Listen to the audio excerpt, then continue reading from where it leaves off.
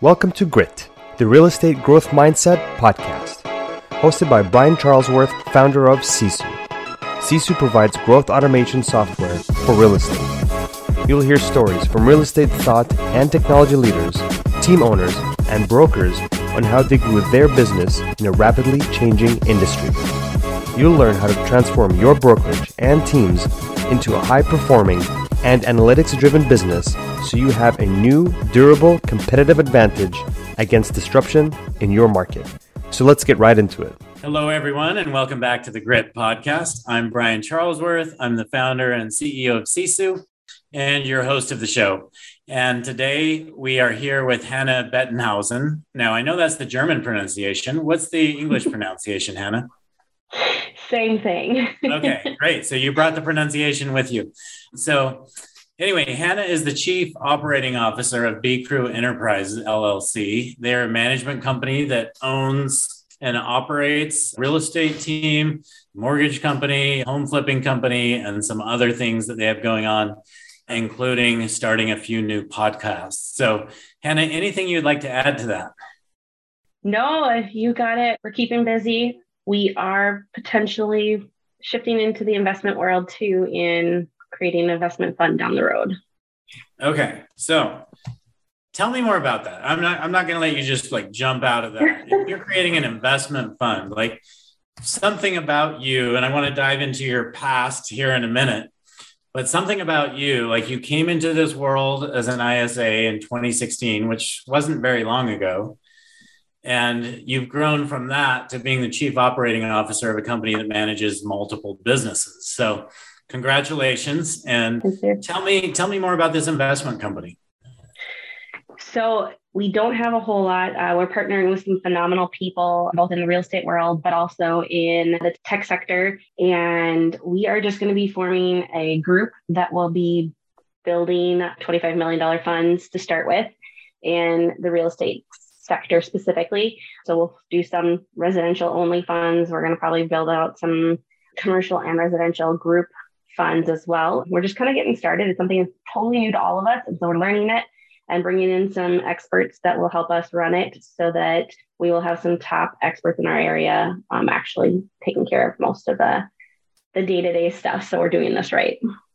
Okay, so is this a fund? And obviously you're learning about this right now, and you may not have defined this, but is this a fund where you guys will be buying houses? Or is this a fund where you will be working with other agents or team owners who might be listening to this podcast to help them fund and buy new houses? Both. So this is a fund that we will be buying houses. We are also reaching out and we will pay commissions on anything that people bring to us to purchase. But we also are partnering with someone who is available to help people buy houses who can't do it on a conventional mortgage. So someone who, say, has a larger portion down, but is maybe self-employed and they don't have 2 years, or maybe their credit is down because of medical history or medical bills, stuff like that. So they have very unconventional ways of creating financing and then refinancing it into their own name later on the road. Okay. So you would become the bank at that point and are okay doing that because if they don't, for some reason, pay their house payment, you're okay owning that house. Is that right? Yep, absolutely. Okay, cool. So for any of you guys that have difficult deals to fund, reach out to Hannah to learn more about that as she progresses down that road. So Hannah, let's dive into your background before real estate, because 2016 was only 6 years ago. What were you doing before you got into real estate? So I ran a business development center. We call it BDC. It's basically internet and phone sales for a Ford dealership. It was the largest dealership in North Dakota for 7 years. So a lot of internet and phone sales calls, and that's why ISA, it fed really quickly into it.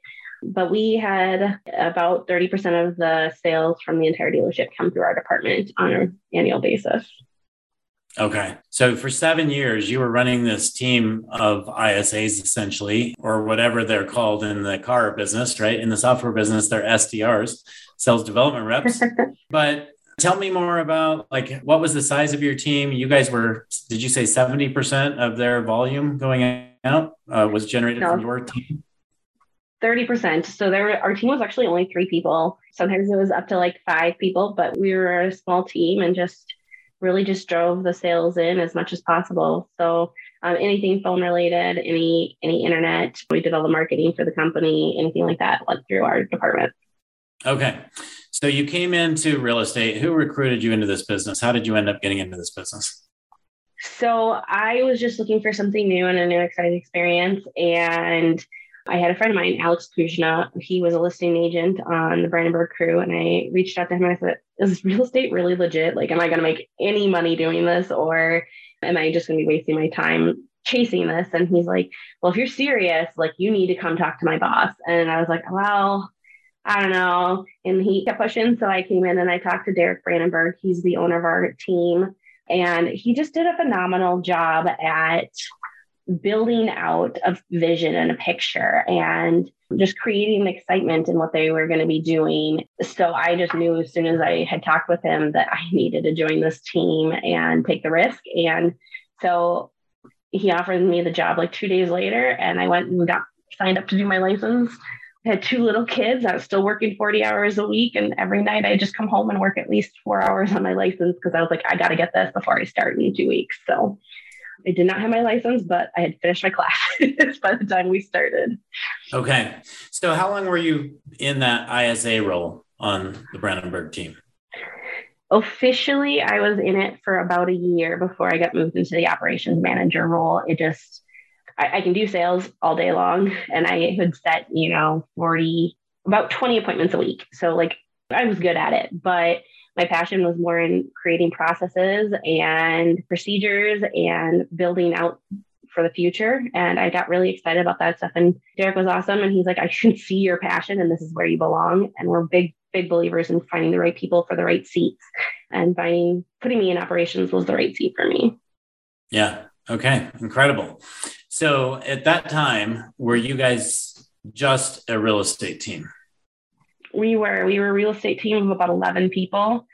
Our goal was to someday break $100 million. And in our market, that's still 350 transactions. And so that was our dream for one day. And we were probably doing closer to about 30 million at the time. Okay. And where are you at today? Our projections for this year are 120 million. Okay. So 120 million. How many transactions will that be? Just over 400. Okay. Awesome. Congratulations. So I want to back up even further before your ISA stuff, maybe a little bit into your childhood. I understand you moved around a little bit in your childhood. Let's talk about that, because I'm trying to dig into where this entrepreneur spirit comes from. Sure. So my parents were missionaries. So I spent a good portion of my first 5 years in Zaire, Africa, before the war broke out, Civil War. And so we came back here. We kind of lived a few different places in the US. We spent a year in Quebec, Canada, just a lot of crazy travel, but we settled in Minneapolis. My dad has always had the entrepreneurial spirit, and he does not sit down for anything. So he had started a couple of nonprofit organizations, and he got into real estate, flipping homes and then renting them out for refugees or low-income people. And so I have kind of been in that real estate realm a little bit, in that I would help him flip the homes. He free child labor or whatever. I would go over there after school and help clean the houses or scrape paint or paint new walls or whatever it was. So that kind of labor just never scared me. And it always showed me the potential of growth and opportunities that was out there. Okay. So obviously you have this mindset of, I just want to go in and create something new and create all the systems for this. You right now have your EXP business, you have your mortgage company, you have your home flipping company. I think you guys started a residential construction company. Is that right? Yes. Yep. The last year we started residential construction. We'll do 50 homes this year. So you will build 50 homes this year. So what I'm trying to figure out is, if my personal opinion is, every team owner should have at least 4 income streams coming in. You guys have done a phenomenal job of that. And, some people may say 100 million, I'm doing 500 million, but you guys might actually be netting more money at the end of the day because you've got all this other stuff going on. So let's kind of talk about the progression of going from a real estate team to this B Crew Enterprises management company or holding company that essentially has all these other companies underneath it, and how you kind of went from being this ISA to this operations person managing all of this. Okay. So are you familiar with Traction? With Traction? Yeah. No. The Traction model with Gino Wickman wrote Traction, the EOS model.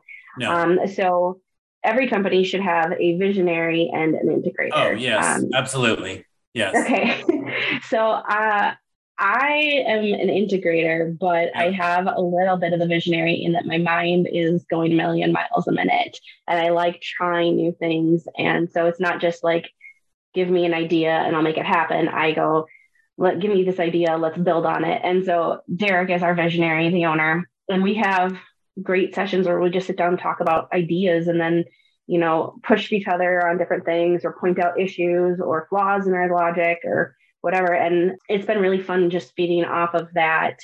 When we sat down, it was all about a one-stop shop. And it wasn't just me or Derek. There, we have a team of awesome managers but we wanted to create a one-stop shop. And so that's why we moved into mortgage company and opened up something else because, obviously with mortgage, it's all about getting leads, right? And how many times do lenders take out agents for lunch or coffee or whatever it is, happy hours? And you're like, well, why are they spending so much money on each agent? And it all comes down to a consistent stream of business, right? So if we have that consistent stream of business and we can ask our clients to use them. No, they don't have to. We try to encourage them to check out and shop a few different shops.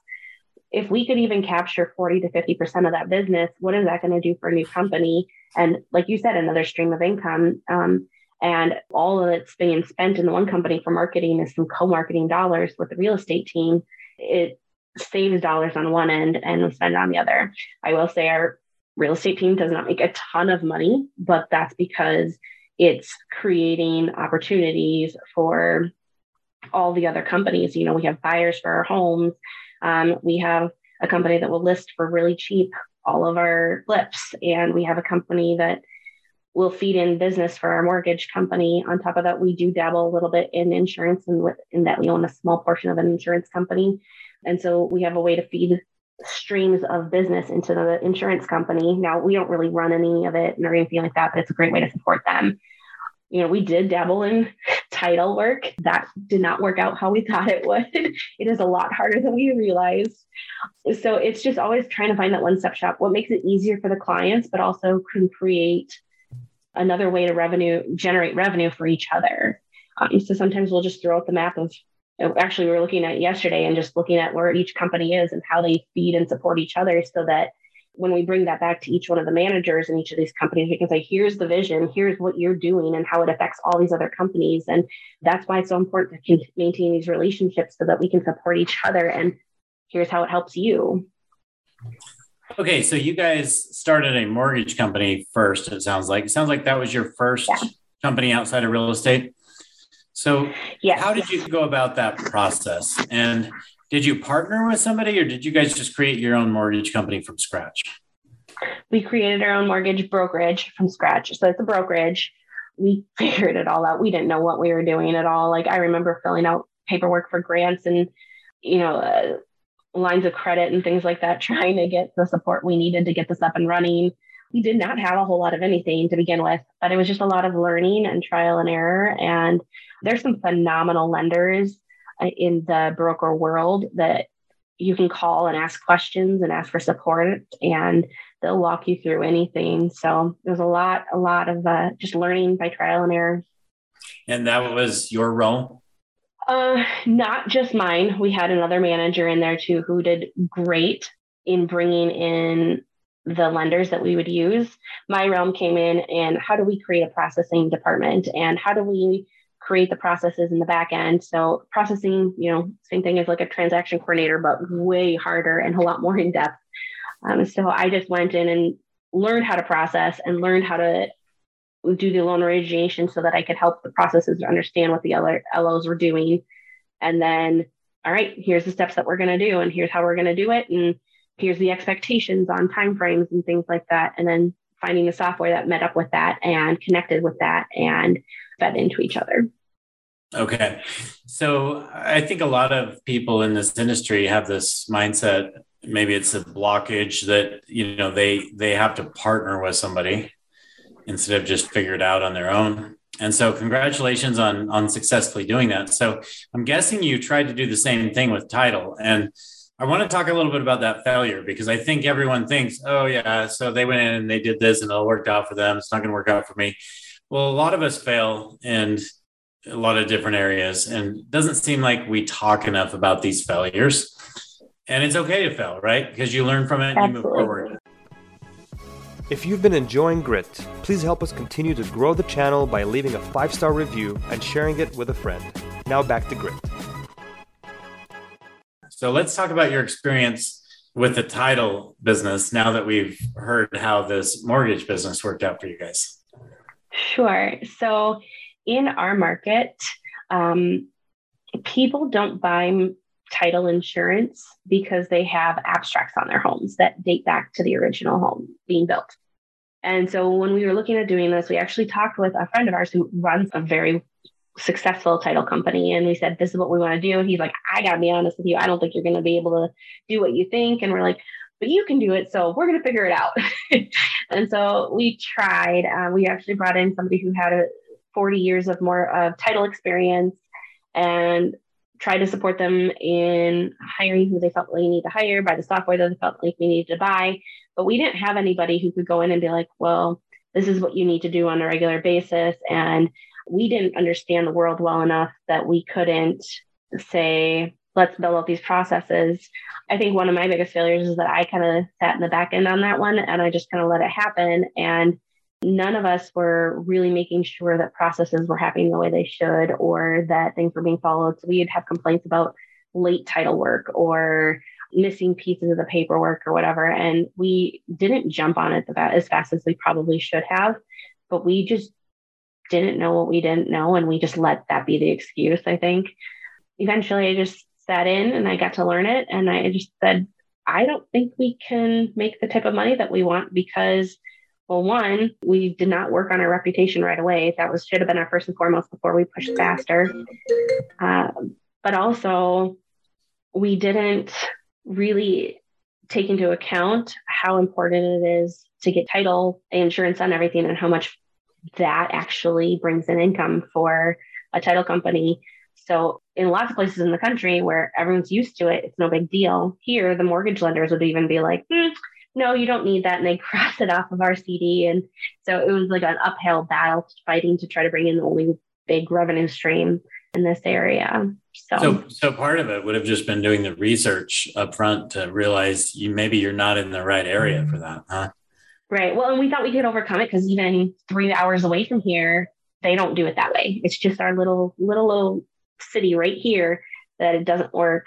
So we would have either had to go way bigger, way faster just to try to reach markets that it would work in, or we should have been a lot more careful with how we started it. So if you guys were to start building expansion teams, and I'm not saying you are or you're not, but let's say you were to build an expansion team 3 hours away and it was successful, would you encounter this experience again of building a title company? We wouldn't. So we actually do have a team 3 hours away. And we do have mortgage there, and we have insurance there, and we have real estate there. We won't do title again. Okay, great.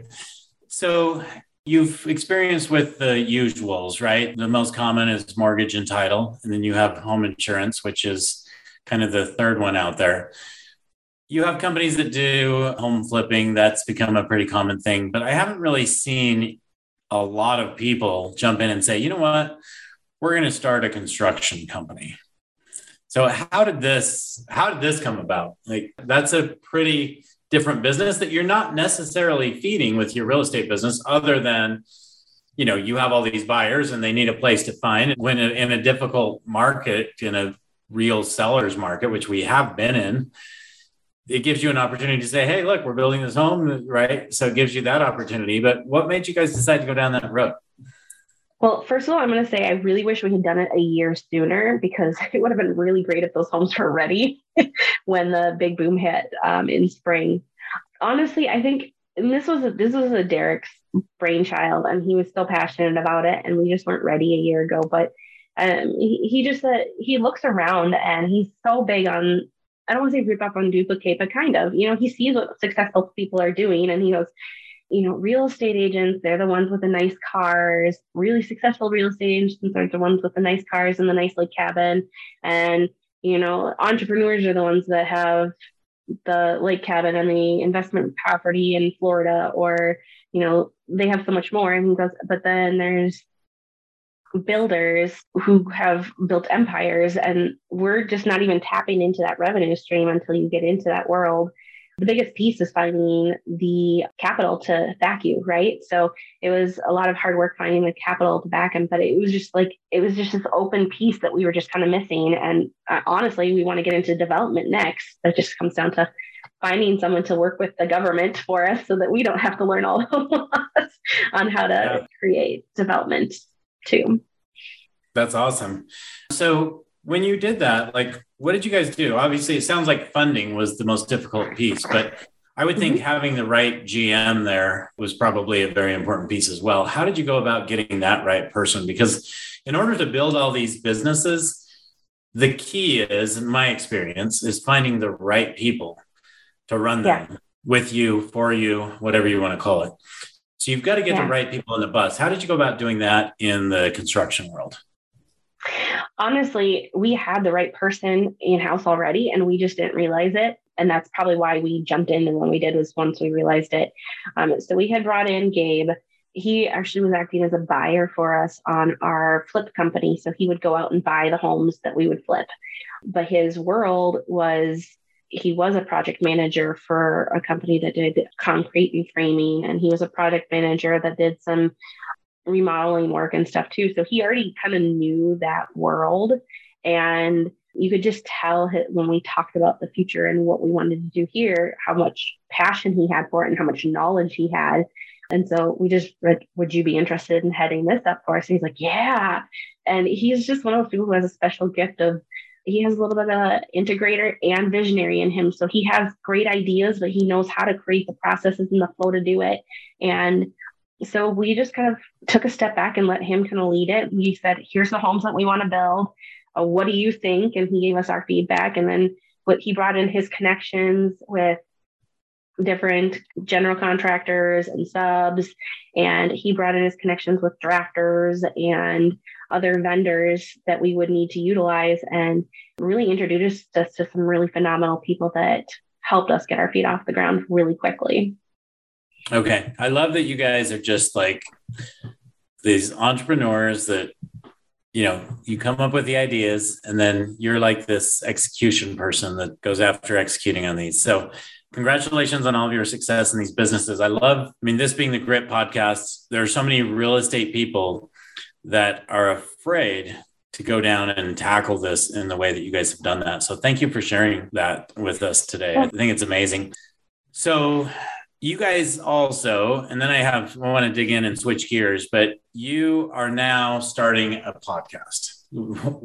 Yes. Actually, 2 podcasts. So what is driving this?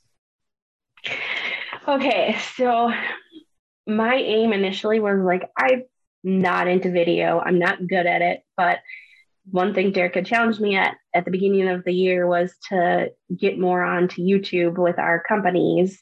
And I was like, I don't know how to do that. And I don't know where to even start. And I just kept researching it. And I realized that podcasting is really where people want to be, because it's so much easier to sit down or not even sit down, but listen as you're going, right? How often do people just sit down nowadays anyway? It's so easy to listen on on your walks or in the car or whatever. So that's kind of where it stemmed. And now I brought full circle so that I can do video podcasting. And that's kind of why we're working on our studio, is because we're going to be filming them.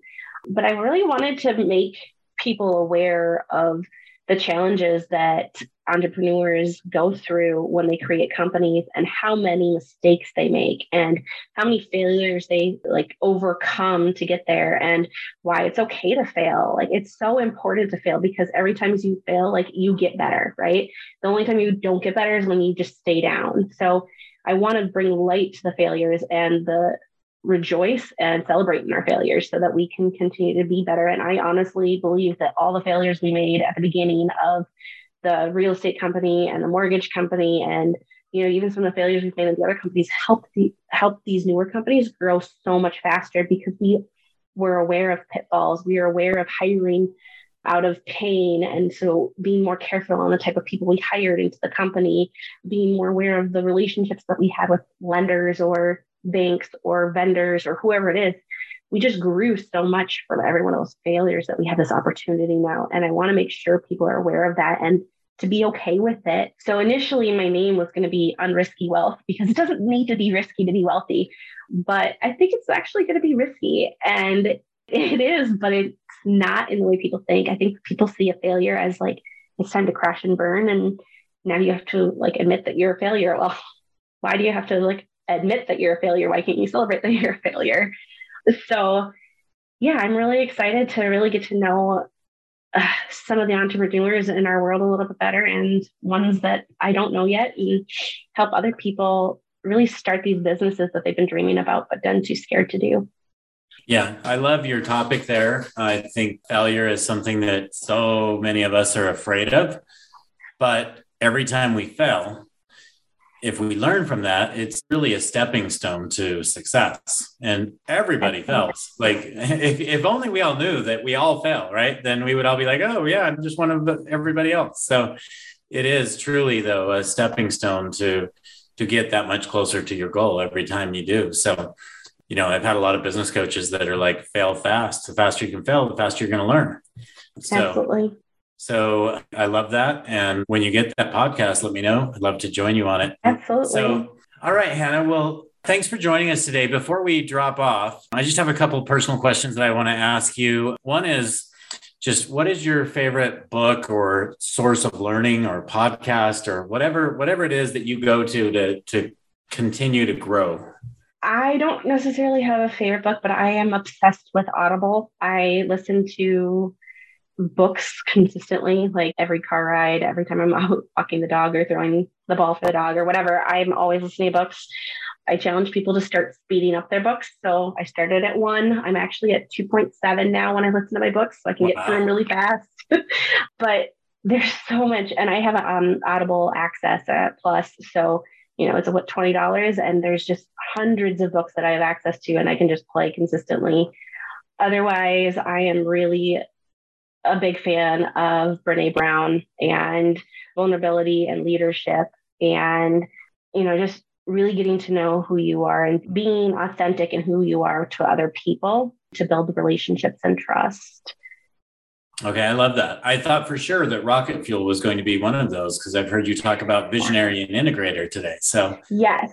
So Rocket Fuel is the second book in Traction. Yeah. It feeds off of Traction. Yes, I do like Rocket Fuel. Actually, the first time we listened to it, Derek and I read it and listened to it together, and we laughed so hard because everything that we were feeling, our challenges were, and our things we were struggling with was exactly what they listed our struggles would be. And we just laughed because we're like, yep, nope, that's definitely us. Yeah. You're like, oh, there's a pattern here. It's not just us. Yeah. Yeah, I love it. What's your favorite place to go when you vacation? I do not have a favorite place. I like to travel and I like new experiences. Last winter, we did Disney World with our kids. They're 10 and 9, so it was like the perfect ages. I do love the mountains and the ocean. So Denver, the Grand Tetons, the Rocky Mountains have been phenomenal and I'm just so beautiful. One of my goal places in the U.S. is Oregon. I have not been to Oregon yet, so that's one of the ones I want to get to, one of the states I need to get to. When you go there, make sure and go to Cannon Beach. It's one of the most beautiful places in the world. Perfect. So make sure and put that on your list. What is the one piece of advice, in just summarizing here, what is the one piece of advice you would want to give to our listeners? I'd probably go back to failure. Fail often, fail fast, But the biggest piece about that is owning your failures and learning from them. If you fail, just own it. People will respect you for doing that. If you hide it or you try to put the blame on someone else, you lose respect, you lose the opportunity to learn. So I love that. We talked about failure, but we didn't talk about being accountable, right? Take accountability for your failures, because ultimately we are accountable for our own lives, right? Absolutely.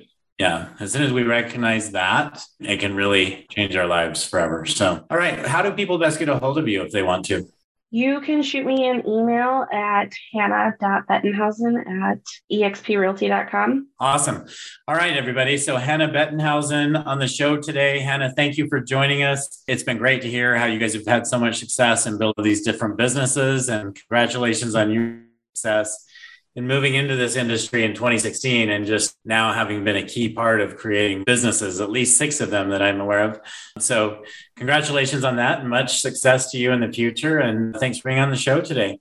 All of you listeners, if you'll go in and subscribe to the podcast and like this episode, you'll help us bring more top guests into future episodes. So thank you so much. And we'll see you all next week. Thank you for joining us on our podcast. If you have an interest in a free 7-day trial of Sisu, go to sisu.co, sisu.co. Make sure that you use the coupon code GRIT, that's GRIT, to waive all your setup fees and receive a 10% discount on your subscription. If you enjoyed listening to this podcast and want to subscribe, search GRIT, the Real Estate Growth Mindset, on iTunes, Spotify, or Podbean. And with that, we'll catch you next time. Take care.